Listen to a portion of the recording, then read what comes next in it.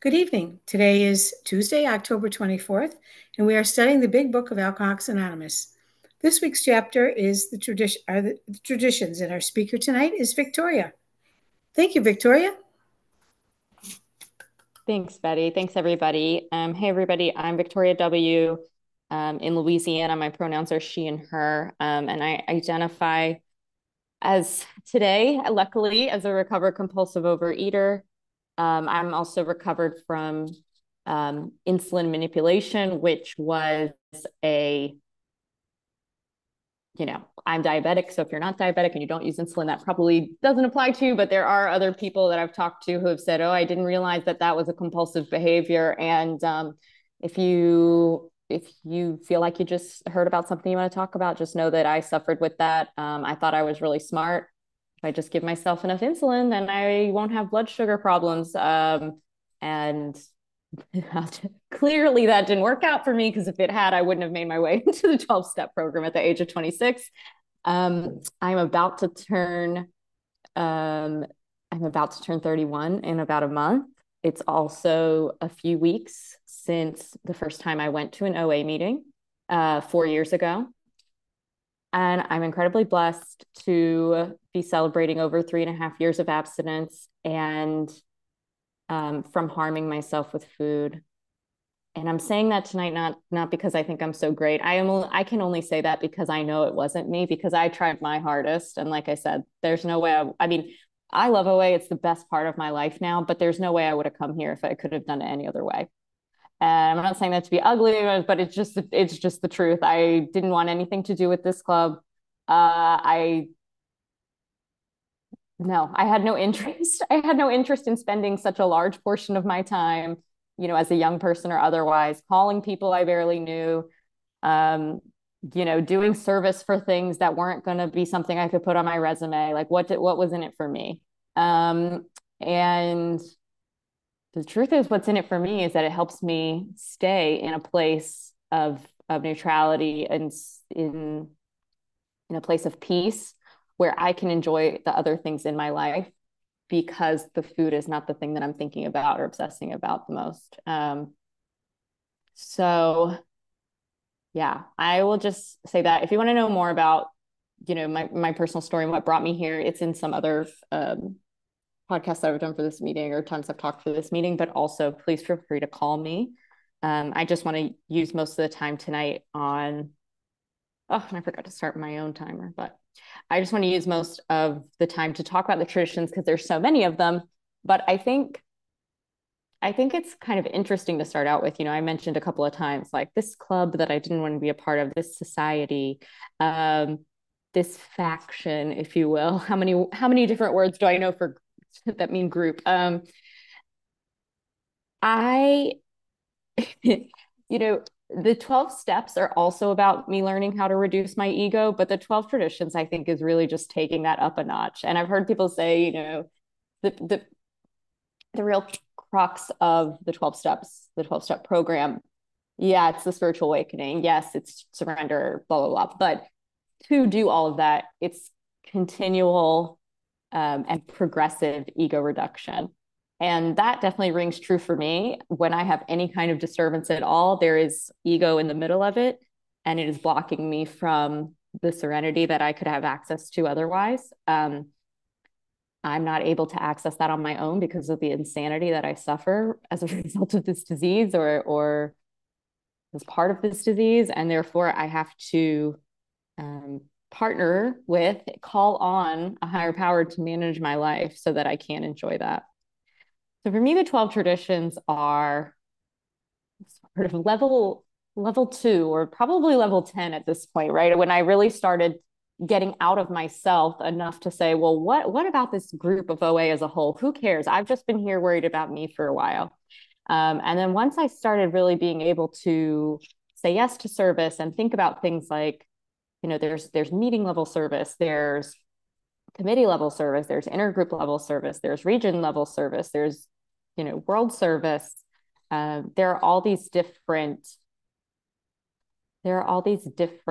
layers to the way that OA operates. and to the way that we can all serve individually and therefore serve the individuals of OA. But these traditions are our operating principles, is sort of how I see that. And I also think it's important to say that not everybody feels the same about, their interpretation of these traditions. I think like anytime when you have a text that people read and then interpret, there might be differences. So I'm just sharing my experience, strength, and hope, what I feel has been relayed to me through my higher power, through my experiences. But please don't feel that this is, what I have to say on this is the law. It's my interpretation, and there I may say some things that people find either controversial or don't agree with, or seem to be strong statements. Or I might not. Maybe I'm putting out that caveat, and then I won't say anything at all that's remotely controversial. But I just think it's important to remember that there's a reason we have different speakers speak on all of these chapters at this meeting. So in the text, in this Appendix 1, they're pretty clear. They're saying, Alcoholics Anonymous has made the difference between misery and sobriety, and often the difference between life and death. I think that's definitely true for, my disease with Overeaters Anonymous. And I love this. It's saying that organization can mean just as much to uncounted alcoholics not yet reached. So we're not only responsible for OA staying around so that we can have friends and continue to talk about how great the solution is, but it's really goes to tradition 5, which we'll get to, that our primary purpose is to reach people who are still suffering. And we need these principles so that OA as a whole can continue to operate so that it can accomplish or at least aim towards accomplishing some of those goals and reaching the uncounted compulsive overeaters. And that's why it's telling us, because that's our primary purpose, no society ever had a more urgent need, not want, not desire, not an urgent desire, an urgent need for continuous effectiveness and permanent unity. So that's also at the core of these traditions. And then it says, I know a lot of people quote this when we talk about this chapter, but this appendix, but we alcoholics see that we must work together and hang together, else most of us will finally die alone. And I've heard many renditions of that. I think it's really true that to band together or to suffer alone, those are the options. To recover together, to be miserable alone, those are the options. But if we're going to have that happiness, joy, and freedom together, we have to learn how to work together. And so these are principles and traditions that are set forth to help us do that. Okay, so tradition 1 really goes into this, and it goes into it more in detail in the long form, where it says every member of OA is but AAOA is but a small part of a great whole. This whole, the organization, must continue to live, or most of us individually will surely die. Hence, our common welfare comes first. So actually, the common welfare coming first is not out of this altruistic idea of, let me put myself last, let's put the organization above. It's really because if we don't put the organization first, if it doesn't continue, we also are screwed. And I, as an individual, am screwed. Anybody else who suffers from this is screwed unless we have this solution that we can access. And it does say our common welfare comes first, but individual welfare follows close afterwards. So I do think it's really important. That's not something that gets, said in the short form, but I am coming to learn in my recovery journey that common welfare must come first does not mean I sacrifice all of my time, energy, and resources of all kind to do anything that anyone asks me to do ever. Now, there are many people who might say, yeah, why would you think that it means that? I've heard a lot of people talk about how, if this work's not inconvenient, you're probably not doing enough of it. Now that, I'm not saying that's false. I'm because I can be inconvenienced from taking one phone call sometimes because I think my time is so important. But and I'm laughing because it's not inconvenient at all. But I I also think that there are, well, maybe not. Maybe there aren't many of us, but me myself, I can swing the pendulum as an addict all the way to the other side and think that that's going to be my get out of jail free card. And I just think it's really important that I continue to explore with my higher power, like, where am I serving others? Where am I spending whatever I have left that's actually taking away from service that I could do, um, either by just if people see that I'm exhausted and miserable all the time, they probably don't want what I have. That's part of it. And then also, like, I got a massage the other day, and I kept saying that I was going to do that for months and months and months and months and months and months, but I didn't have time. It was really expensive, blah blah blah. But I was in a lot of pain. And once I did it, I started crying. I started crying as soon as the woman touched my shoulders. I just felt like, Victoria, you had this intuitive thought for so long. Why have you been resisting it? Um, and I think sometimes the reason I'm going into detail about that, I think sometimes people can get under the guise of, well, I'm sacrificing for the group. I'm doing this for the group. Our common welfare must come first. Not necessarily they're taking that only in terms of OA. That could be any type of group. But I do think it's important to realize that both of those things need to be taken care of. But if it comes down to, am I going to be uncomfortable if I don't get my way, but this decision is better for OA as a whole, that's when we have to be willing to put our common welfare first. And I don't know, that's just something I think is really interesting. For tradition two, our common, there's but one ultimate authority, a loving God as he may express himself in our group conscience. I think that is pretty self-explanatory. It's actually interesting. Tradition two is the only one where in the long form, in the original, it's shorter than in the short form, because in the short form also adds our leaders are but trusted servants, they do not govern. And I just think that's funny because it's just technically longer in the short form. But I think it's really important, if I'm a chair, if I'm a secretary, if I'm the Zoom host, if I'm, the speaker getter, my position, position, it's through a rotation of service. And it's because other people have trusted me to serve the group in this manner. It is not, I gain no authority. I have no ability to make a unilateral decision. Regardless of the fact that we have chairs, there's not, everything is made by discussion and procedure and majorities and things like that. There's not, we don't have the veto powers of the OA, intergroup meetings. And I think, well, maybe some intergroups do. I haven't served on any that have that.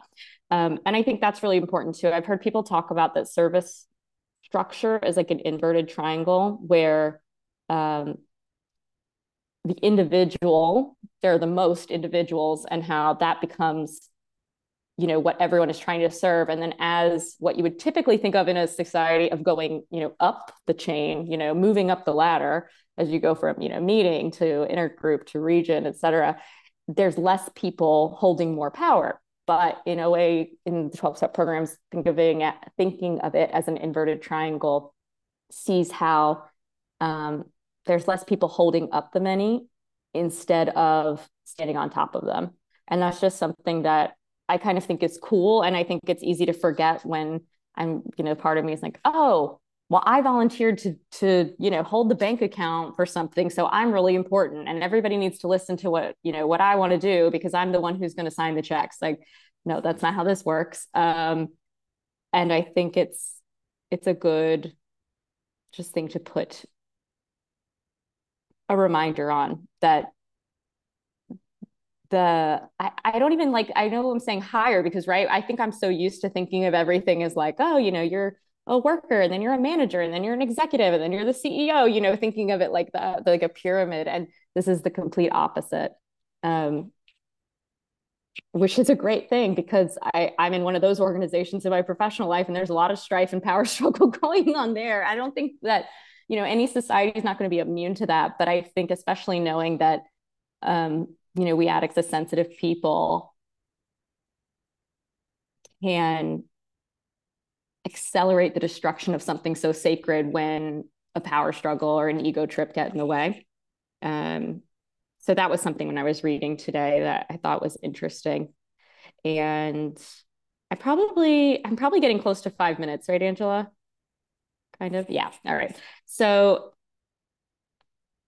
we're probably not even going to get to most of these because there's just so much I want to say, but I would say a few things that I wanted to point out. So for number 3, the only requirement is a desire to stop drinking or stop eating compulsively.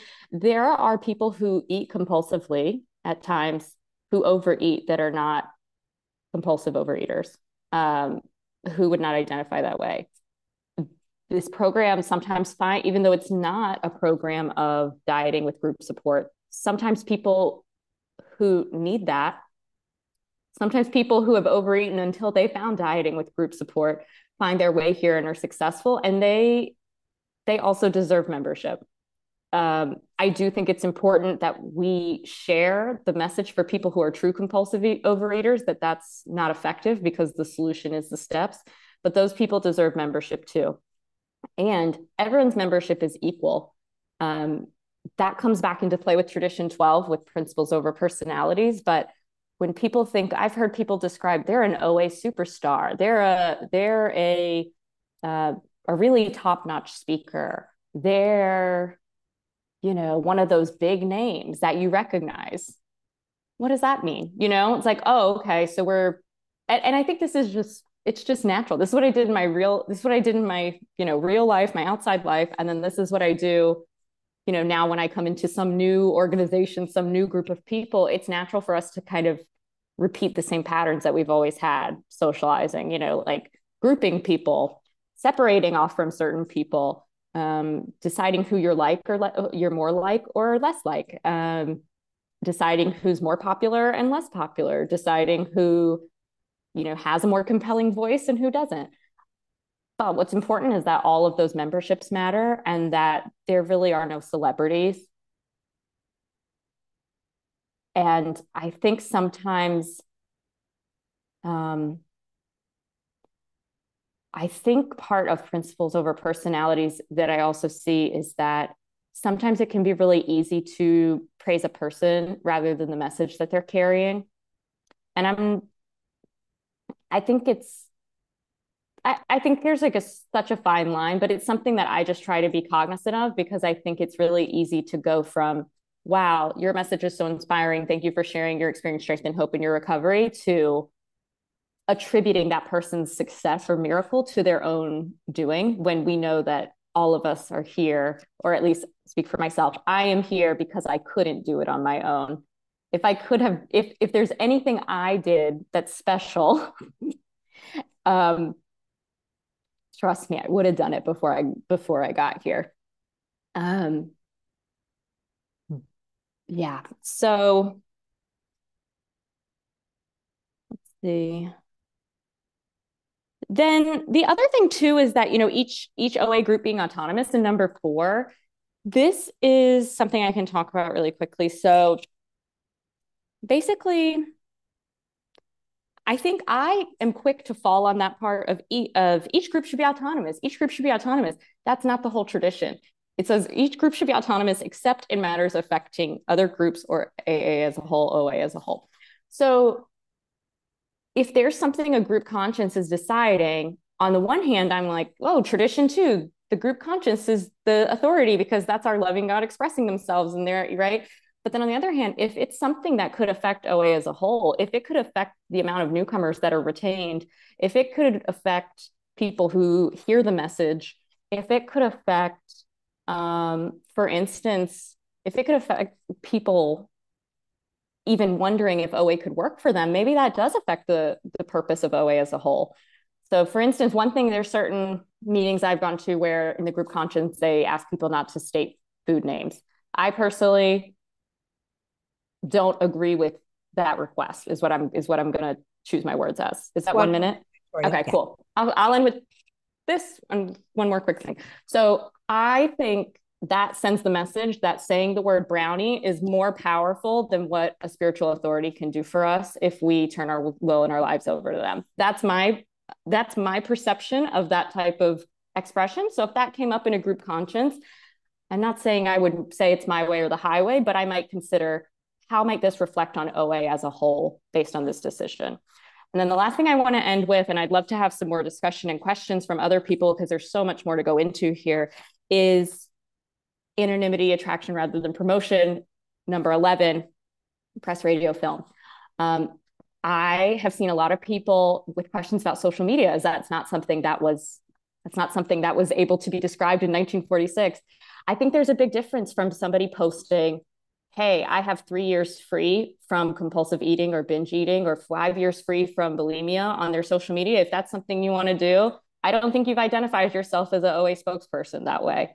By saying, this is going to be my last sentence, I just think that that's something I've asked myself these questions and I've come to be led to that, versus saying, today I'm getting my 4-year chip in OA. Maybe I would consider that differently as a form of public expression as a member. So I know I'm out of time. I would love to hear what other people think or other traditions that we didn't get to. If you have questions, let me know. Thank you for the opportunity to share here tonight.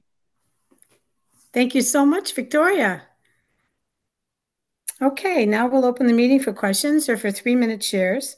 As this is a big book study, sharing and questions should relate specifically to the chapter and steps or traditions being studied this week. We ask you to accept this guideline in order to keep this meeting on track. If you'd like to share or ask a question, please raise your virtual hand, which is under reactions, or *9 if you're on the phone. I will call the raised hands in order, and the Zoom host will ask you to unmute when it's your turn. With the timekeeper, please set a timer for 3 minutes for each share and announce when the time is up. If the speaker is asked a question, please allow 3 minutes for the answer. Okay. Who would like to share?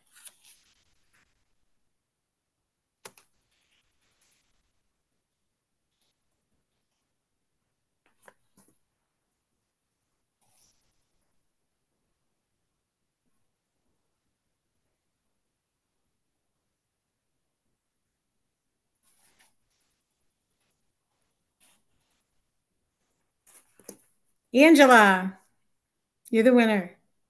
I am the winner. Hey, everyone. I'm Angela, gratefully recovered, compulsive overeater and bulimic. Love seeing all your faces tonight. Thank you for those doing service. And Victoria, thank you so much for sharing with us. The traditions, I don't know what to say other than, they keep our spaces safe. And I shared, whenever it was, about the traditions also. It just feels like, growing up, these kinds of safety parameters were not in place, right? There was no, there were no rules in place that said that I would have a voice, or that I would be heard, or that it was going to be a safe place, regardless of what happened. That was a very that's what set the foundation for me, to not trust, to not believe, to not know that everything was going to be okay, even if there was confrontation, right? That whole piece of, being afraid of getting other people upset, speaking my truth, and even believing that I could have value, right? And I could be heard. It was really, really good hearing you, Victoria. The traditions are there. They are what keep everything safe and in place. And that's why OA, I believe, is still functioning. These things, we adhere to these things. It's like unenforceable, right? These things are unenforceable, and yet we follow them because we know inherently that these are the things that are going to keep it going, and keep people to come back. So anyway, thanks again. And we will continue on. Holly? Hallie? Thank you, Angela. Hallie? There we go. Hi, Holly, compulsive overeater. God, there was a lot. Thank you, Victoria, for for that. There's a lot there, and I guess what I wanted to share on is the last thing you were talking about with social media. It's interesting subject. Honestly, I have a lot of friends in different programs, and some of them on Facebook just post what they want to. They're whatever that, and that's fine for them. Our inner group started a fellows page. It's a page called Fellows, and it's private. So, which was really people can post their birthdays and, of course, any other information that they want to, and it was really helpful during COVID because that's how they passed those meeting codes around until we got meeting lists going. But um, I'll tell you that, and the flip side of that is that I, oh God, it had to be 5 years ago when I was having a birthday. I put on my Facebook page, I just put the number of whatever it was. And shortly after, someone called me that was in my other program. I'm in two, and I'm not very anonymous in the other one. Like most people know, if someone has a problem with food, they can at least talk to me. I don't stay anonymous within the rooms at all. But this guy called me. He said, Holly, we had this discussion 10 years ago at a convention, and I knew what you meant when you put that number up there, and I want to talk to you about that. He was ready that sparked him. He was ready to come into program, and he is in program now. He's in a couple of my groups. So, I guess it has to be comfort level on that, and I do understand the anonymity. I'm pretty anonymous within meetings too. I won't share what anybody said or who spoke. People ask me all the time, who spoke? I'm not going to tell you if you weren't there. But things like that. But it's quite a thing, and it does also give us an opportunity to pass so people do know we're in program, and they know that they can call us too. So there's just two ways to look at it, and I really appreciate your share. I love to study the traditions. Thanks for letting me share. Thank you, Holly. And Andrea, you're up. Hi, I'm Andrea, compulsive overeater. Victoria, thank you so much for sharing on the traditions. I know that they can be challenging to talk about.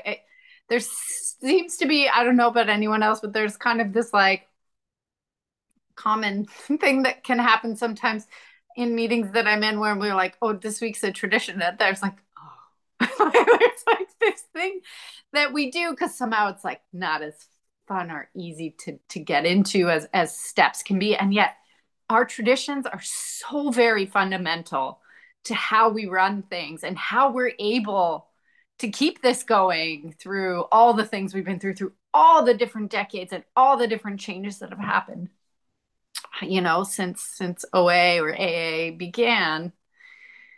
And I think the thing that like really struck me in what you were sharing was around tradition one around the common welfare coming first, and how sometimes, yes, we could, interpret that in different ways. And I loved when you were saying, like, if you're really tired and haggard, who's gonna want what you have? Which I laugh because it's true. I certainly can relate to that feeling of just like, oh yeah, I gotta do a little more. I think that I certainly struggle to keep the pendulum in the middle, right? I am a person of extremes, as our literature does say. I think we struggle with moderation. And so I thought you did a really nice job of articulating sort of your thoughts on the difference between common welfare coming first, and then, personal recovery following close after. So thank you for that. Thank you, Andrea. And who else would like to share? Victoria is open to questions, narrow and broad.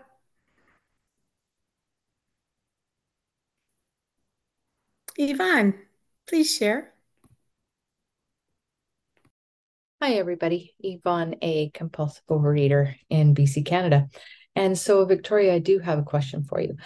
Tradition 7 talks about every group should be fully self-supporting, declining outside contributions. And even in the long form, it kind of focuses on the money aspect of that, of not going out and soliciting funds from outside of the organization. And yet, money is not the only thing that is required to keep meetings going. I mean, service is required. It takes a lot of coordination to get, enough people to run the meetings and find speakers for meetings and stuff. And I just wondered if you thought that that was kind of part of tradition 7 or whether it more broadly just fits under tradition 1. And I ask it in this context. I've been at a couple of meetings that have been really struggling and eventually have had to shut down because they just couldn't find enough people to fulfill the service positions. And of course, my initial instinct is always to rush in and try and do everything I can and try and fix it. And that's exactly probably what I shouldn't be doing. And so maybe you could just speak on that, on how, where that fits in our traditions, keeping service healthy as well as finances. Oh, thank you for that question. That's really cool because, when I was reviewing these earlier today, I wasn't really thinking about it outside of monetary means, but I was thinking of it sort of in the context of, okay, when a university builds a library, they ask for somebody to pay for it and that person's name is on it. And we don't want, we don't want it to become like this fast food restaurant's like has a club for OA, right? Like, or has the recovery center. Like, we need it to be independent of that because a lot of times money comes with strings attached. That hasn't changed in almost 100 years. Imagine that. But I do think service wise, you raise a good point too. And in tradition 9 in the long, even though it's not 7 exactly, I think my answer is yes. I think it has to do with 7 and 1 and 9 because 9 says each AA group needs the least possible organization. Rotating leadership is the best. That's the second sentence that comes after this. So, okay, I have said this before in some intergroup service that I've been in. I think it comes down to, it also kind of interweaves with each group being autonomous. I think some meetings need to shut down. Like, not that I need to go and shut them down, but if no one is there to do service, if there's not enough people who, if a newcomer comes, can be helped by somebody who has a message to carry, I would just ask, is it doing more harm than good? I know the first meeting I went to had people who could sponsor, people who were taking chips, people who were giving out chips. And that, well, I guess I can't say, but I don't know what it would have been. If I had gone to my first meeting and it was 2 people sitting there and they both were in the food talking about how miserable their lives were, you wouldn't have gotten me back in a Methodist, in the basement of a Methodist church for 8 more years. I mean, and it's just like, I feel like that sounds harsh, but it's just the truth of where my mind was as a newcomer. And so I wonder if there's not service to go around. We've even had those discussions, in this meeting with different roles and things like that. I think it just goes to say, well, is this the group conscience speaking that we don't want this meeting open and that we should focus on the meetings, because people can go to a meeting at any time, anywhere around the world, through oa.org and through that directory. Does it have to be that meeting?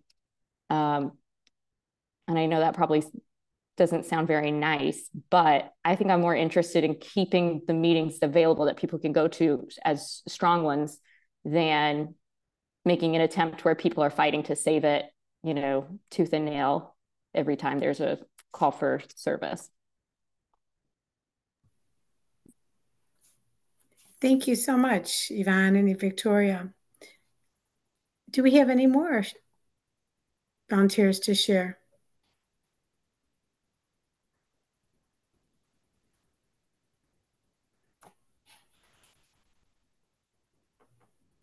I have a question. Oh, Joe, I'm going to let you go. You're up. That was, I couldn't take notes fast enough. Thank you, Victoria. That was there was, and I wish I could have. Maybe I'll listen to the recording because there was a whole lot in there, and I'm definitely one of the people. I said this in this meeting last night that when I hear it's a traditions meeting, I'm like, oh God. But one thing that really stuck out for me, particularly today, is when, and I don't even remember what tradition you were talking about this in conjunction with, but was that ego is at the center of your problems. And so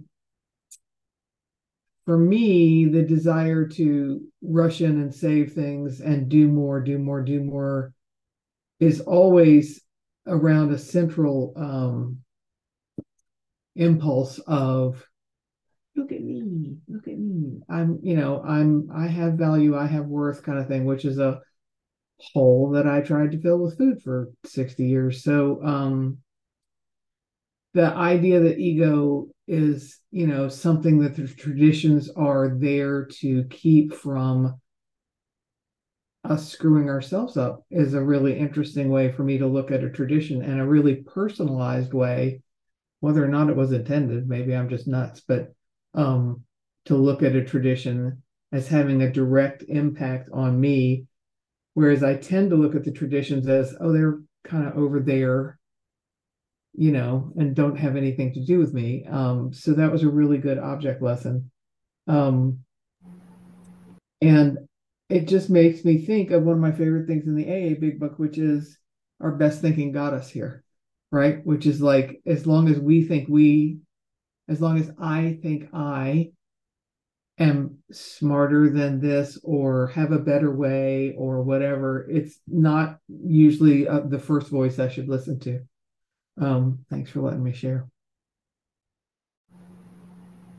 Thank you so much, Joe. And now we will stop the recording for unrecorded questions or shares.